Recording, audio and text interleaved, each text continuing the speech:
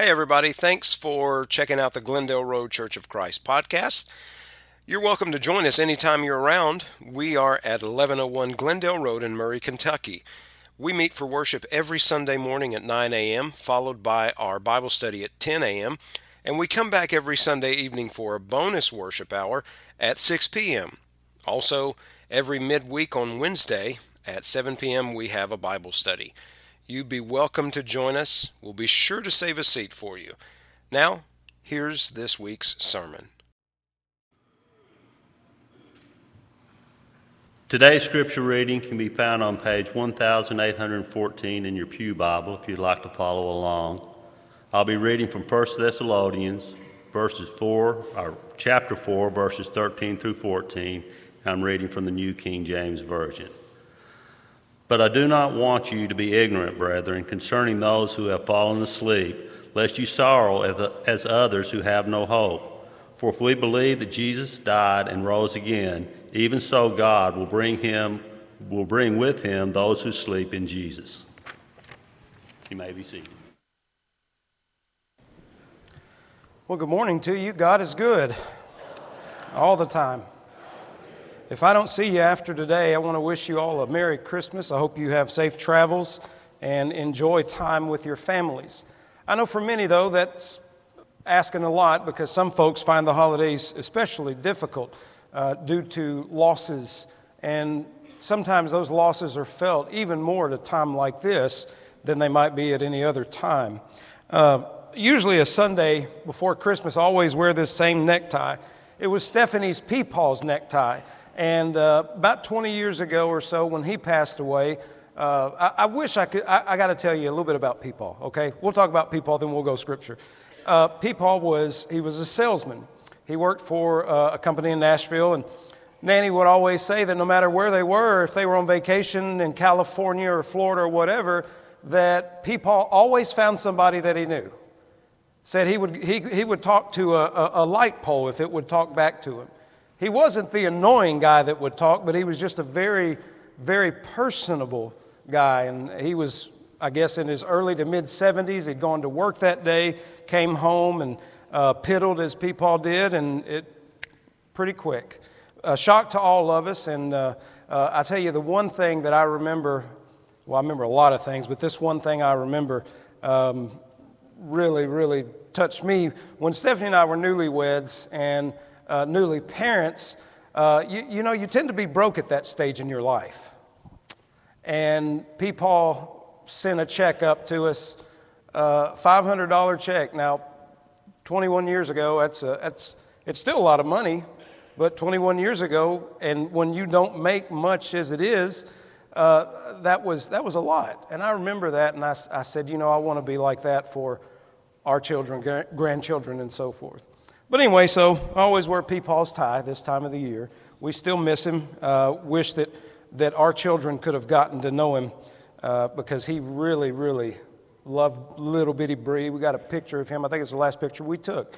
He's holding Bree. She's got this little fuzzy head of black hair. So I know that I'm not saying all this to bring the mood down. Please don't take it that way. That's not the goal. The goal, however, is to remind us all that there are some of our loved ones, some of our brothers and sisters that are really hurting this time of the year. And if you're mindful of that, maybe reach out, let them know that you care about them, see if there's anything that you could do for them, because I'm sure it's a sentiment that would be well received. So what I want to look at this morning in light of that, in light of grief, is exactly what Paul means when he says, lest you sorrow as others who have no hope. Now, he's not saying you shouldn't be sorrowful over those who have passed, but he's saying the sorrow is going to be different because of the hope that you have. And if I or you were to go back in time to the first century, and maybe even to the church at Thessalonica, and we were to ask those brothers and sisters, what does it mean to be saved? Their answer might differ from ours. For us to be saved, we would say, I'm forgiven of all my sins, and that's true. We would say something along that line, along the lines of, I've been forgiven of my sins, I get to go to heaven when I die, those things, and they're all true. I think they might have answered, that salvation for them is eternal life. There was a prevailing thought in the ancient world, two prevailing thoughts. One was that when you die, that's just it. So everything that you have, you get in this life. Now, Paul would have said, as he wrote to the Corinthians, and if Christ is not risen, faith is futile. You're still in your sins, then those who have fallen asleep in Christ have perished. And so when he writes to the Thessalonians, I don't want you to be ignorant, brethren, concerning those who have fallen asleep, which is another way of referring to those who have passed away. But let me show you some of the quotes from the old world, the ancient world, and this very thought of belief. Lucretius wrote, none ever wake again whom the cold palls of life hath overtaken. You're looking around 99 to 55 BC, very close to the time of Jesus' birth. And this is a prevailing belief not only before the time of Christ, but even after the time of Christ. Catullus, when once our brief light sets, there is one perpetual night through which we must sleep. Now, imagine you're someone who's lived an unfortunate life. You've not had the greatest of things here on earth. If this is all you have, you kind of wonder, why was I even born? Why even live when this is what there is? There is a letter that was found in Egypt. A portion of it says, I sorrowed and wept over your dear departed one as I wept over Didymus. But really, there's nothing we can do in the face of such things.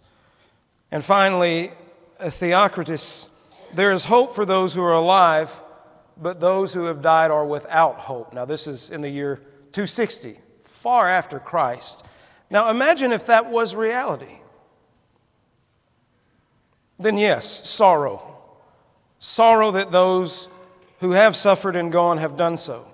There's nothing whatsoever good to look upon and say, but we who are Christians, we have something that God has given to us.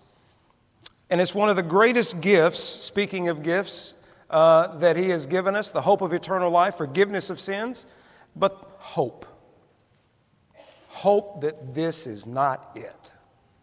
And so when we think of a departed one, we can think in different terms, especially those who are Christians themselves. The differences we can take is, we know, but we don't really want to say. But I would not bring back some of my dearly departed loved ones if I could. I know they are far better off where they are. I always wondered about Lazarus. Could you imagine? You die, you're buried for a few days, and I would love to have a conversation with Lazarus. What was it like in those days, when you were not here? And I don't know what it is. I can imagine maybe Lazarus said, well, I was greeted by an angel. An angel said, here's your mansion. Lazarus goes, wow, this is nice. And so he, gets settled in, and a few days later, the angel comes back, hey, listen, Lazarus, I need you to go back. He had to die all over again. If you think about what we get when we go to be with the Lord, why would you ever want to leave that? Amen? Okay. I believe that. I don't know if you do. So if your Bible's open to 1 Thessalonians 4, let's look at more of this passage that Paul has. Now, my normal preaching Bible that I have, it is in my truck, which is at home, so I've got a different version. So the language will be a little different from the New King James, but I'm going to try and iron a little bit of it out. Okay, verse 13, we don't want you to be uninformed, brethren, about those who have fallen asleep, so that you will not sorrow as others who have no hope. Since we believe that Jesus died and rose again, even so, through Jesus, God will bring with Him those who have fallen asleep. For this we declare to you by the word of the Lord, that we who are alive, who are left until the coming of the Lord, will by no means precede those who have fallen asleep. For the Lord Himself will descend with a shout, with the call of the archangel, and with the trumpet of God, and will descend from heaven, and the dead in Christ will rise first. Then we who are alive, who are left, will be caught up in the clouds together with them to meet the Lord in the air. And so we will be with the Lord forever. And the final line in chapter 4, therefore, comfort one another with these words. So they had an anxiety about their loved ones who had passed away. They probably thought, well, if you die before Jesus returns, what does that mean? And Paul is likely writing and addressing that very issue. So it's real nice that he ties the bow on this by saying, therefore, encourage one another with these words. So thinking that many of the Thessalonians who had converted to faith in Jesus, many of them, if you read the first letter, they converted from idolatry, from paganism. And so they may have very well subscribed to this notion that once you die, that's just it. And so now that they're Christians, they know they have the hope of eternal life. But the one thing that Paul always preached about was the imminent return of Jesus. And so they're thinking that sometime in their lifetime, Jesus is going to come back. And if Jesus comes back in their lifetime, what about those who have already died? So that's likely what Paul is trying to address. Now, they had a hopelessness because they were formerly idolaters, and some of that thinking may have bled over into their Christian beliefs. So Paul would say, it's okay to be sorrowful, but remember that you still have a hope. One of my favorite passages of comfort, for me at least, is Psalm 34:18. The Lord is near to the brokenhearted and saves those crushed in spirit. And if you're one of those who finds yourself in this position, either brokenhearted or crushed in spirit, I really hope that somehow you feel the closeness of the Lord. Sometimes it's by the people that's in your life. Sometimes it's by those who call or come to you to comfort you to be there. Sometimes it's your church family. Sometimes it could be a kind gesture out of nowhere. But the Lord is near to the brokenhearted and He saves those crushed in spirit. So it's written in Scripture, and so I really believe it, and I hope you do too. You have hope because of your faith. So I ask you, who is the object of your faith? Is it modern medicine? Governmental leaders? Where do you place your hope? We sing a song, my hope is built on nothing less than Jesus' blood and righteousness. But do we believe that? Do we believe that? Paul would point to the empty tomb. Because that tomb is empty, God will not abandon those who have died in the Lord, and as a matter of fact, to make it even more comforting, those who have died, though they are in Christ, will go on before us. They go before us, we come up later. But I want to point out one huge difference. He mentions the dead in Christ. You and I have to be found in Christ for this to be our hope. We have to be found faithful to the Lord, not perfect. God knows that that's impossible. If it were possible for us to do it how we're supposed to do it, Jesus would have never needed to die. But He did, because we can't do it.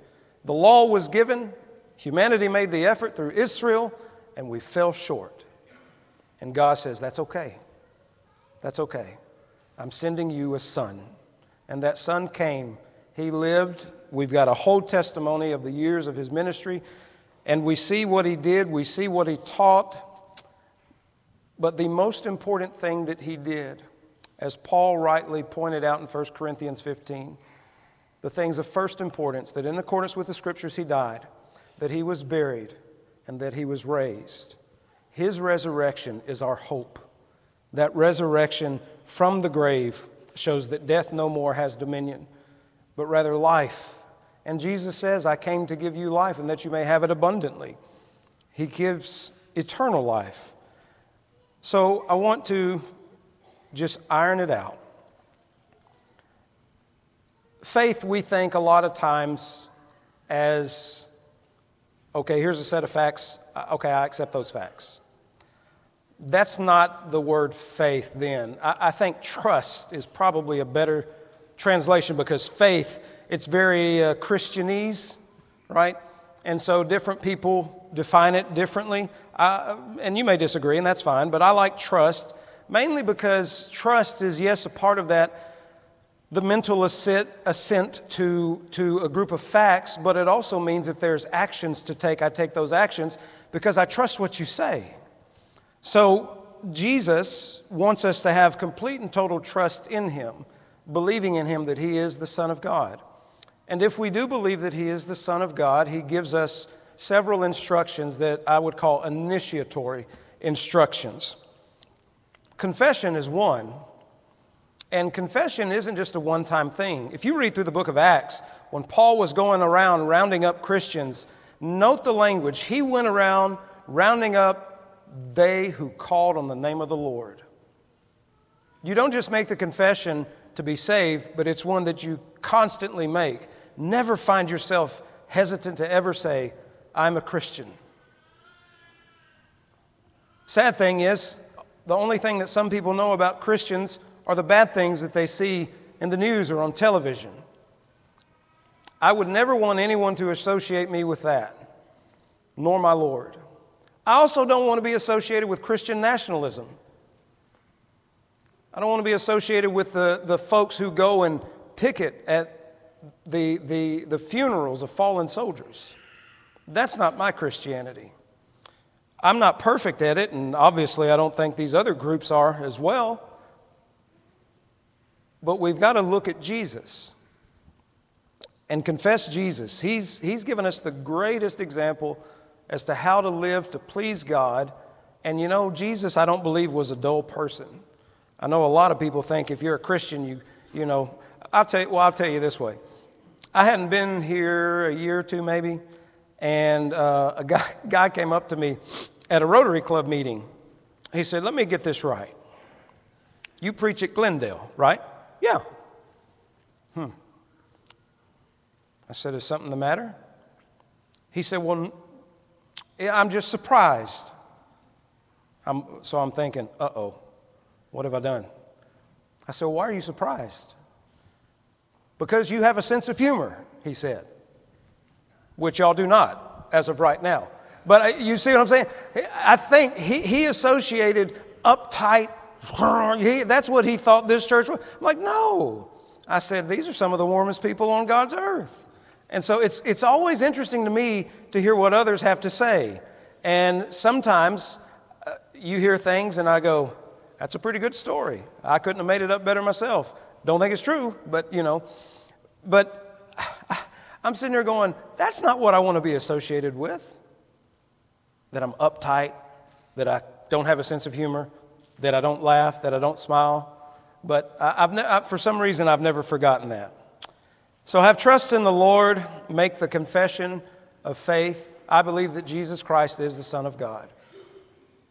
Repentance is the hardest part, at least to me, of salvation because it's never ending. Repentance, I love the way that Marshall Keeble told it. I think I've told you this story before. He was walking down the street and had a cane, and a little dog came up and got a hold of his pant leg and was just going to town on it. You know how they do. And, you know, he tried to shake the dog off and it wouldn't go, and he tried to shoo him off, but he finally took his cane and right on the head. He said, that dog repented. He turned and went the other way where I was going. And I thought, that's a very good illustration of repentance. I think also of some of our friends and our family who may have once upon a time been addicts. They go through treatment and they go to their meetings to obtain and to maintain their sobriety. That is a beautiful picture of repentance. Because I think sin has a hold of us like what substances have on those we know that have been addicts. It takes hold of your life. And for some, the more you have of it, the more you crave it. You can't get enough, but you don't realize just how destructive that it is. And then sometimes it just takes that come to Jesus moment. And they go through and they find sobriety. One thing I've noticed with all the addicts I've ever known, they will never refer to themselves as sober. They always refer to themselves as addicts. And so I asked one time, I said, why do y'all do that? I'm just curious.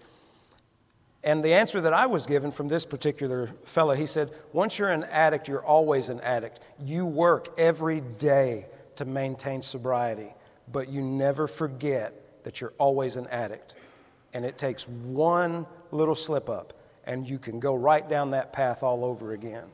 And you look at that in comparison to us and sin and trying to live righteously, and you can see a pretty good comparison. Trust in Jesus, confess Jesus as your Lord, repent, turn away from sin and turn to the Lord. And baptism. Baptism is another Christianese word. For some it means one thing, for others something else. You get a whole room full of people together and ask them, how many of you have been baptized? A lot of hands would go up. Then if you were to say, tell me about it, some would say, well, they sprinkled some water on my head when I was a baby, or something like that. Baptism is literally immersion, full immersion. Like the greatest visual I can give you is in the ancient world, there were people who their profession was, they dyed garments. So you would get a garment, whatever it was, and now wealthy people often like scarlet or a purple color. And so those fetch big prices. So you would have this vat of water that has dye in it. Many of us have made tie-dye t-shirts. You know how that goes. So they would take that garment and they would completely immerse it or baptize it, literally. So it goes in one thing, and as it's taking hold of that dye, it comes up something completely different. So it is with us. As Paul describes in Romans chapter 6, when we go to the waters, we go as sinful people, but yet we reenact the death, burial, and resurrection of Jesus. We go down as one thing, we come up as something else. We come up in Christ, forgiven of our sins. We come up as a new creation. We come up as children of God. That's what it means to be in Christ. And if you're not in Christ, you don't have the hope. You don't have the hope of eternal life. I know a lot of times people find it off-putting to talk about hell, but it's a reality. It's not one that I invented. It's one that the Lord has told us about. It's a place where those who have not named Christ will go. It doesn't matter how good a person you are. You can't be good enough and save yourself. You can try. It's not going to work. You may be sincere. You may be sweet, one of the sweetest, most darling people ever. None of it matters if you have not obeyed the gospel and if you're not in Christ. And if you're old enough to understand what I'm telling you, you're old enough to have made that choice. Every one of us, before we become a Christian, are stained with sin. Paul said it in his letter to the Romans, for all have sinned and fallen short of the glory of God, but the gift of salvation is what God has offered us in return. The empty grave is meaningful. And because if we find ourselves in Christ, I want you to cling to that hope, especially those who are struggling this time of the year, because this is what the Lord offers us. This is not the end. We're not eternally separated. And you may sorrow, but not as those who have no hope. One of my dear friends, back in December 2015, he awoke in the middle of the night to the curdling screams of his wife because his son wasn't breathing, his little boy. Their firstborn, Daniel, Michael ran in there and was doing CPR, trying to revive his little boy. I think he might have been 3 or 4 years old and couldn't. Daniel's birthday passed, and speaking of Easter, on that weekend, Michael took a picture of his son's headstone, and this is the caption that he wrote: "If an empty tomb doesn't excite you, you've never wept beside a grave." The utter hopelessness of a world where death is final and a person is no more is a world that places importance on the here and the now. For some of us, here and now may be full of riches and happiness. For others, if this life is all that they have, they've been cheated. If in this life we only have hope in Christ, We are of all men most pitiable. Many have not had it so well in this life, and that's okay because the empty tomb points us to a better hereafter. The empty tomb should comfort our grief and help us in our sorrow. Will you pray with me, please? Our Father in heaven, we thank you for the blessing that Jesus pronounced. Blessed are those who mourn, for they shall be comforted. Many are mourning this time of the year, Father, due to one who has gone on to their eternal reward. So I would pray that you would comfort them, give them peace, and help us all to be mindful of them as well. We who are strong in this moment, help us to reach down and stand up or steady those who are weaker. Because there may come a time that we need it, and we definitely want people there to help us in our hour of need as well. We thank you, Father, for the gift of life, but we thank you more so for the gift of eternal life that has been made possible through Jesus Christ. Be near to the brokenhearted. Save those who are crushed in spirit. I pray in Christ's name, amen. I invite you, if you have not yet come to be in Christ, I invite you to come forward to make that life-changing decision as we stand and sing.